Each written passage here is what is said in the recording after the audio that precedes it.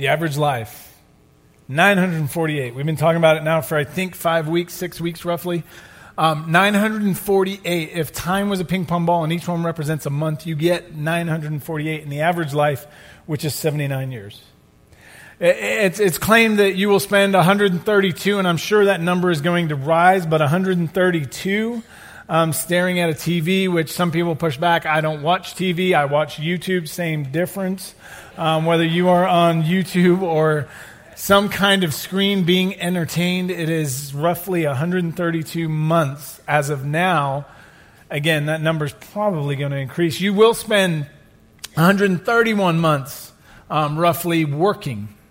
And here's what's interesting about this one, right? So we take 131 ping pong balls, 131 months, and that's what we spend doing an occupation or profession. And here's what's interesting with this one. It's roughly a ninth. And when you get to the end of your working time, we've somehow identified ourselves by what we did. We somehow identify ourselves by this occupation that we had. And so what happens is the occupation that we have has identified us of who we are now. So what we did becomes who I am. Another one that is, just as we were putting these stats together, I went, one that amazes me because I wouldn't have guessed that. But in another sense, it's this idea that really, like, people give everything for 4 ping pong balls. And these ones represent sex. Like that stat, that you get 4 months roughly in your life, and probably what's more amazing is that we're in a culture where we're absolutely saturated, that we even sell things, that we push everything that we can through the cultural window, so to speak, by sexuality. And that so much so that these 4, and let's say like you actually achieve, I'll give you 2 more just because there you go, right? But when you compare 6 with what you're giving in your life, you start to wonder why. You start to wonder, really? Like that in my lifetime I would give all of those for these 6. That I would pursue something so much that I would sacrifice everything else, and work's no different. Work's no different. That I would sacrifice everything on the altar of work, all the other ping pong balls that are represented on what I'm trying to establish and gain success in occupation. And at some point we begin to go, that even through the window of sexuality or through the window of occupation or take your pick, you begin to define who you are by what you do. And this morning I wonder if taking a step backwards and kind of recalibrating who we are and what we do and where we... Because I wonder in this whole conversation if there's not... We got it backwards at times, and so at times we flip this around. And to help us with that, there's an old story of a rabbi. And the rabbi was he was born after Jesus, but in the first century, and close enough to that there's all kinds of stories about him. You can go online and read about him. But Rabbi Akiva, there's a story about him that he was traveling home one night, and as he was traveling home by the shoreline of Capernaum, he wasn't really paying attention to where he was going. He was reading Isaiah out of the Torah, and as he was going along, he was so lost in what he was reading, he'd taken a left turn at some point and ended up down by a Roman garrison because Rome had occupied, they were the empire of the time, and so Rome had established their rule by different outposts, and he'd come to an outpost, and he's still reading as a voice bellowed over, "Who are you and what are you doing here?" Which, if you know anything about rabbis and the old system, if you were a good rabbi, you always answered a question with a question, right? And so Rabbi Akiva, being the brilliant man that he was, he hears the voice, and his response is, "What?" To which bellowed back down over him, "Who are you and what are you doing here?" And Rabbi Akiva thought for a moment and then responded with, how much do they pay you to ask these questions? Which the soldier, caught off guard a little bit, began to tell him how many drachma he got per day for doing what he did. And the rabbi's response was, I will pay you double to show up at my house every morning and ask me, who are you and what are you doing here? Heights Church, 11:59 service. Who are you and what are you doing here? Those two questions we're going to anchor into for the rest of the morning. Who are you? Because who you are will determine what you do. And we're going to look at how who you are creates a passion for what you do, or it should create a passion for what you do. But that what you do is governed by time. That it's governed by time. Because a lot of us assume through this series that we get 948. A lot of us assume that we're counting our time and we go, well, if I get, and we're assuming we die, right? But let me flip it and give you the end of the story where we're heading today. What if Jesus comes back before you get your 948? What if God's plan of the timetable and the scope of the story is not what we have planned? And so we're going to look at all morning, if you have a Bible, or all afternoon now because it's 12:30, but we're going to look at this. Who are you? What are you doing here? And how does it play out? So Luke chapter 9, if you don't have a Bible, we would love to give you a physical Bible. You can pick one up on the way out. There's people with lanyards. They will gladly hand you one. Or the Bible app is a great way to have it with you everywhere you go. So Luke chapter 9, and we're going to jump in at verse 51. The context is something is shifting in the life of Jesus now. Jesus has been doing this, and now all of a sudden he takes a turn in a different direction. It says in 51 this: as the time approached for Jesus to be taken up to heaven, Jesus resolutely set out for Jerusalem. As the time approached, so there's a change in God's overarching story. There's a change in the time. Not so much a change, but it's coming to fruition now. It's coming to completion. Jesus said over and over, the time has come. And so in this context, then, as the time approached for Jesus to be taken up, Jesus resolutely set out. Now that word resolutely is that you become single-minded. That your focus is zeroed in now on that one thing and that one thing only. That your orientation, if you like, of who you are, like it's shifted. And so for Jesus it shifts, and it specifically tells us that he set out for Jerusalem. Now, Jerusalem for Jesus was not a place that he was getting to where once he got there was going to be a party because he'd accomplished. When Jesus got to, he was essentially turning his view, turning his focus, turning his passion, pursuit, whatever words work in there for you, but he's now switching it, and single-minded, single-focused, he's heading towards the cross. He's heading towards a space where he will be beaten. He's heading towards a space where he will be tortured. He's heading towards a space where eventually he will die on behalf of humanity. He's entering a space where it's a completion of a story, a narrative that when he came, he was telling people that I've come specifically to bring life. But life is going to come by my life being laid down. It's a place of sacrifice. He becomes single-focused on the sacrifice that's ahead. And if we go back to our who are you determining what you do, for Jesus, this is a moment when Jesus' whole reason for coming, the whole background of Jesus showing up, of the Son of God, was what? That he would give his life to save life. He was here to save life. He was here to put humanity back together. He's here to restore, and in the process of restoring, it was going to cost him his life. So Jesus goes, I know who I am. I know why I'm on the planet. And when the time approached, he goes, it's time. It's essentially like Jesus goes, humanity, time's up. I got to go. Why? Because he knew who he was. He knew what to do. Next verse.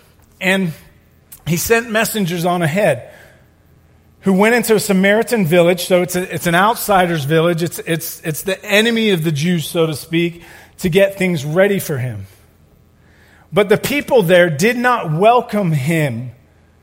Okay, so it's an outsider's village. They don't welcome him. Why? Because he was heading where? Jerusalem. What's in Jerusalem? He's going to save the world. He's going to save lives. Right? He's heading, his life is oriented now. He is single focused on Jerusalem. He is going to save humanity. But in the process, he comes across this village that goes, if you're going there, you're not welcome here. Notice his disciples' response. When the disciples, James and John, saw this, they asked, Lord, do you want us to call fire down from heaven to destroy them? That's my kind of people. God, they're not with us. Take them. Kind of like the Browns today. They're playing the Steelers. Torch them. It's biblical. But there's this moment where his followers, like he's heading to Jerusalem to what? To save people, to save the world, to bring life. And as he's heading out, and he's resolute, his disciples don't even get it, and they're like, Lord, you want us to, like, they're not for it, let's, and essentially, look, Jesus turned and rebuked them. Why? Because what Jesus is actually doing is they're the exact people I'm going to the cross for. Those people that don't believe, those people that would be outsiders, those people that would be haters even of the race I'm from, like, I'm dying to bring life. Then he and his disciples went to another village. And now conversation breaks out in that. As they were walking along the road, a man said to him, I will follow you wherever you go. Jesus replied, foxes have dens and birds have nests, but the Son of Man has no place to lay his head. So there's a conversation, I'll follow you, and he's resolutely set out, right? And what he's telling them in this is not, hey, you're not going to have any comfort. He's saying there's going to be rejection. You're going to have nowhere. You're going to be on the outs. Next verse. He said to another man, follow me, but he replied, Lord, first let me go and bury my father. Okay, so in Jewish culture, it was appropriate for the man to go and bury his father. That was like a duty that he had to do. He had to take care of that. He was spiritually in bounds under Jewish religion to go and take care of that. Right? So what he's asking is a very spiritual question about the religion says this, and Jesus' answer is, Jesus said to him, let the dead bury their own dead, but you go and proclaim the kingdom of God. Let the dead bury, okay, at this point, like if you're Jesus PR person, you're going, can we take it back a few notches? Like, the dude just wants to follow, like, it's his dad. And what's going on here is Jesus is going, remember, he's resolutely single-focused where? Saving humanity. He's heading to that cross. And in this moment, what he's actually discussing is this religion that is saying you have to go bury your dead. He's going, that first dead there is actually a spiritually dead versus a physical dead. He's going, let those that are spiritually dead go bury their own dead. And so he's setting forward. Next verse. Still another said, I will follow you, Lord, but first let me go back and say goodbye to my family. Jesus replied, no one who puts a hand to the plow and looks back is fit for service in the kingdom of God. So again, Jesus is going, he's going, hey, we're moving where? Forward. And now kind of putting it together for us, who you are determines what you do. But here's the problem. If you figure out who you are and you begin to move forward, that if you were going to essentially, the images of a plow, that you're plowing but you're looking behind. And it's not long before you're not heading the direction that you're supposed to be going. And so what Jesus pulls back is he goes, hey, the things in your past need to be what? The things in your past. Why? Because of who you are and what you've got to do, then you've got to move forward. And this whole thing, if we're ever going to be people of the future, if we're ever going to be future oriented, if we're ever going to focus ahead, then there are things of the past that need to be set on fire, so to speak, and left in the past. There's an ancient story of Elisha, who was a prophet of God, and when Elisha got his calling from God, he was actually in the field with a plow. And this is kind of an echo of that story where Elisha's in the field with the plow, Elijah comes and says, hey, you're chosen. And Elisha goes and burns the plow and everything associated with farming. Why? Because he's heading in a new direction, because now he's going, this is who I am, and as a prophet of God, I've got to go there. And so this is the echoes then of what Jesus has. He's going, hey, if you're going to be a part of this kingdom of God, if you're going to be a part of who you are and you're going to be a part of living it out, then as you move forward, you got to let go of the past. We talk about this, we've said it in here before, but your past has to die if your future is going to live. You cannot hold on to certain things in the past, certain identities in the past. You cannot hold on to certain hurts in the past and move forward the way God's going to call you. And that can be hard. And setting those things on fire can be a big deal. But Jesus is going, man, we have to be people that are future-oriented.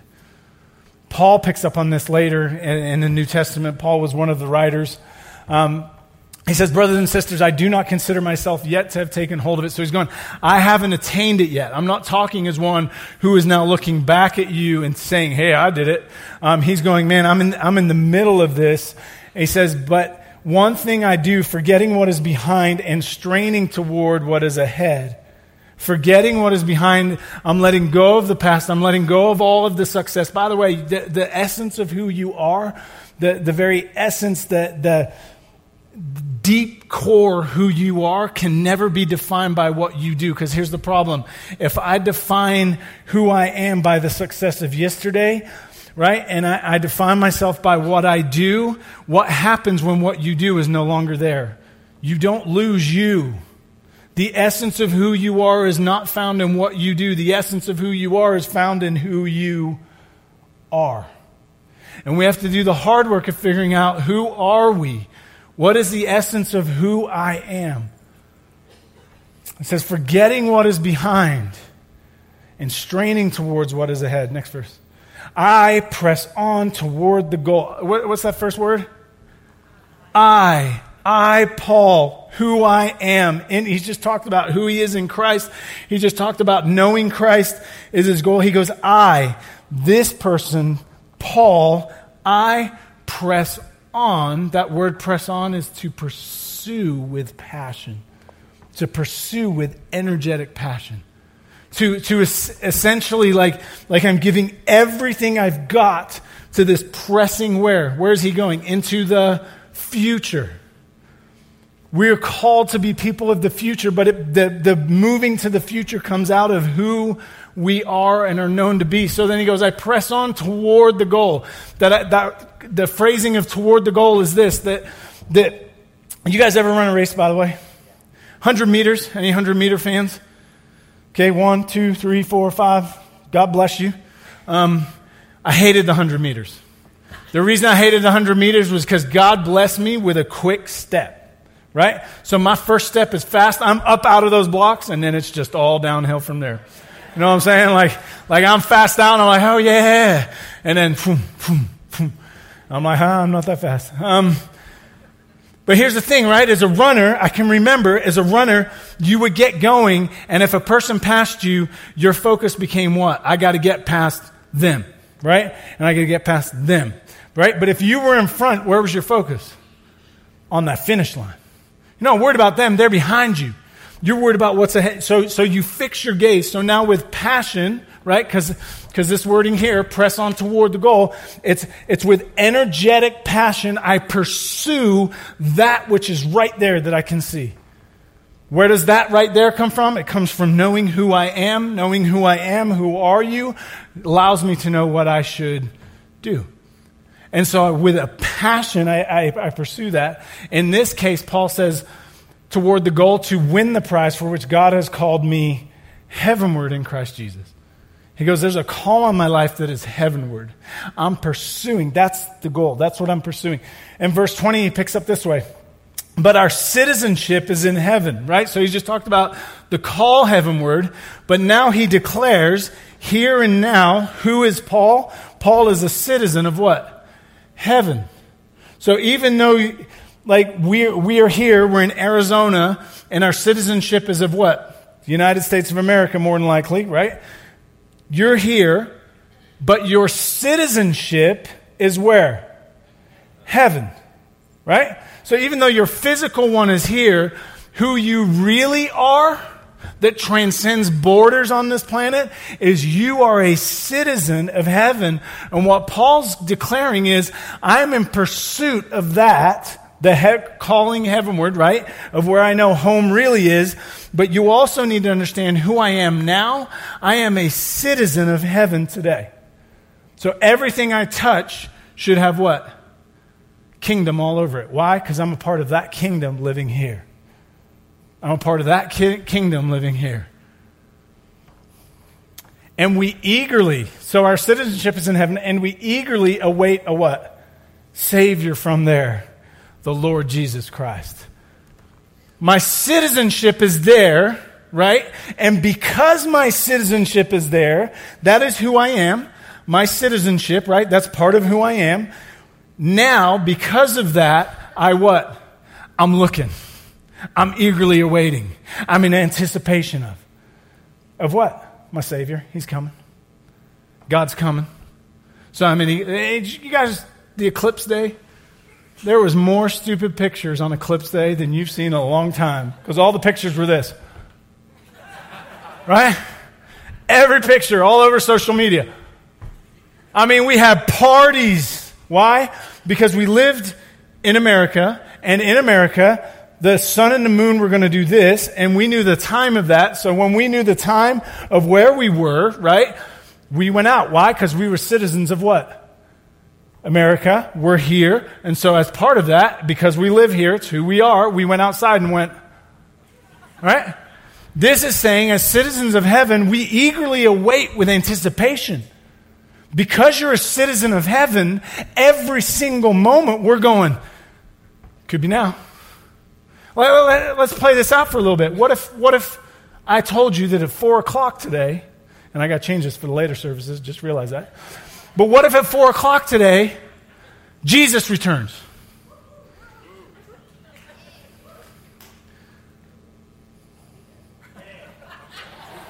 Some of you are going, yes, I gotta go, right? Because that means you have roughly, my watch isn't working, right?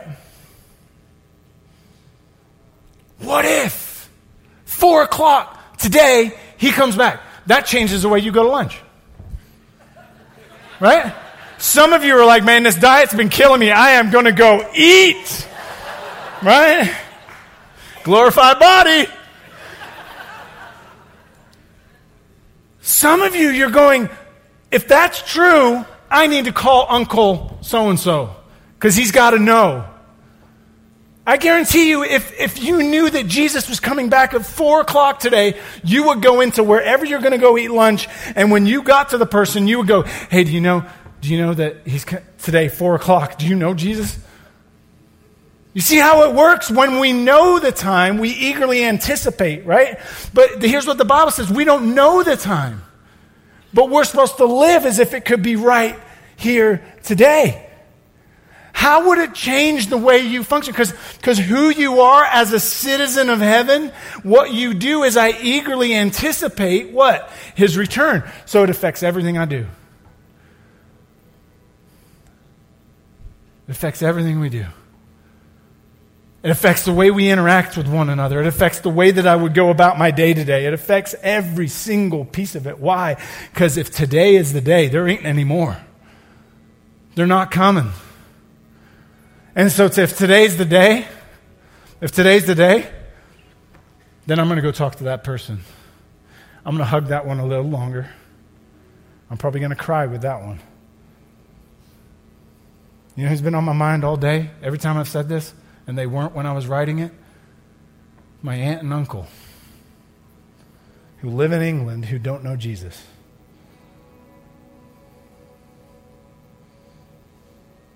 Because it's real. As a citizen of heaven, I eagerly anticipate the return of who? My Lord. And when that happens, Thessalonians tells me there's a trumpet. That trumpet signifies it's time. Just like Jesus went, it's time, going to the cross. There's a piece of this for us that we need to wake up, church. We need to get in the scope of what God's doing and going, it's time.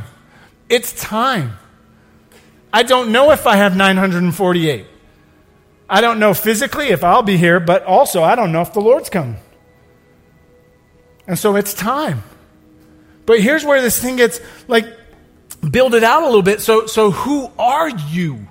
Who is the essence? Because I don't want this to just be a spiritual, I'm in Christ and heavenly, like that's all true. But sometimes we miss the other piece of us. The piece of God made some of you incredibly gifted with your hands. I'm talking some of you can take wood and build stuff that 90% of this room can't, or 75% of this room can't. Some of you can take metal and work with it in such a way that you can create things that like cars that travel at over whatever mile per hour. You can take things and you can build and work and move. Some of you are so gifted at playing guitar that you can just, whatever tune you want. Because God put it in you. It's who you are. Some of you are the most loving people I've ever met. And guess what? You didn't get that way. God made you that way. You're just natural at it. If we followed the story of your life all the way back, that's what we'd find. I just had someone staying at my house this weekend, and it made me laugh because outside of Brad, I don't know if I've ever met somebody so naturally joyful.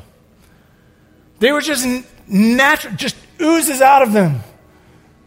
Positivity. And here's the thing, that's hardwired into them. Some of you are called dad. You were given a gift of being called dad. And as a dad, that's who you are. But some of you are choosing to live like you don't have that tag. And it affects everything you do on the other side, but you have a tag. It's called dad. Some of you are called mom. And you have the most nurturing job on the entire planet. You have it. When we joke about it, we've talked about the cleaning and the whatever. You carry out some of the tasks with such grace and mercy that it blesses not only your family, but many others you touch, and you don't even see it. Because you're just so faithful.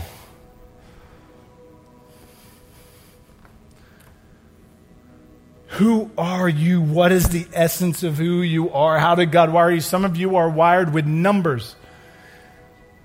God bless you, because I am not. Right? But you're wired with numbers, and you create systems that allow processes that allow this entire country and world to function, and you're a vital part in the middle of it because God made you that way. Some of you are part of helping microfinancing so people can have a better life over here. Why? Because over here you went, I understand numbers and business and I know how it works, and you're making a better life for somebody else over there. Others of you can see things that others can't. We call you engineers. And you can see a problem and go, I know how to fix that. We'll create this. And when you create that, it makes the world a better place. Why? Because that's who you are and what you were meant to do. There's a fascinating man in the Bible named Moses. And if you look at Moses' life before God called him to rescue people out of slavery, Moses was already doing it. Why? Because hardwired in him, he was a protector of the oppressed. He was a protector of people. He was a protector of those that were hurting. And you follow Moses' life, and God comes to him, and it's 40 years later, and he goes, hey, Moses, guess what? I need you to go set some people free. And Moses' response is, who me? Who am I? And it's just, I wish we had the narrative of what went on in God's mind, because I think God would have looked at him and go, seriously, bro, I packed this in you a long time ago. It's in your core. I'm not doing anything new. I'm just setting you on a new adventure. And I think there's a lot of us that God has gifted so much, and he's given us talents. And yes, your talents, like you may look at them and go, why did I get this? But God goes, because I've got something for you to do. You see, it comes out of who you are. Some of you are called sons. Some of you are called daughters. Some of you are called uncles and aunts and big brothers and big sisters. Some of you are foster parents and some of you are adoptive. Like the list could go on and on and on. Who has God in your essence made you to be? Then the encouragement is, now that you know who you are, go and do. Because what you do comes out of who you are. And what you'll find is that if I settle and I'm okay with the essence of who God made me to be, there will be a holy passion that goes with it, so that when you do it, people look at you and go, man, you are single-minded. And you go, yeah, God made me for this. God made me for this. But here's the kicker. We're a little closer to 4 o'clock. And Jesus is coming back. And so we've asked the question this entire time. If time was a ping pong ball and you get 948 in the average life, what are you going to do with today? Who are you and what are you doing here? God, we come before you today. God, thank you for the way that you lived out who you are. Thank you that you lived out on purpose and passion. God, thank you that you pursued the cross for us. Thank you for being single-minded in your approach to the cross. Thank you for not settling for less. Thank you for not looking back. But thank you for pressing ahead. Thank you for being future-oriented, that, God, you could see us here today when you were there. God, would you give us eyes to see the future today? God, would you allow us to see who we are? Would you show us the essence of how you've created us? Would you remind us that we're citizens of your kingdom? Would you remind us, God, that you have given gifts and talents and skills and positions in life? And God, would you guide us to what to do next for your glory? May we live like today is it. God, may we enter this last worship song like it's the last one we'll ever get to sing this side of eternity. Maybe worship with abandon because you are worthy. But God, would you show us today the urgency that we are to live with? Because we don't know if we get any more. Thank you for saving us. Thank you for rescue. Thank you for being our model. Thank you for loving us. Thank you for calling us family. Thank you for being our God. And everybody said, amen.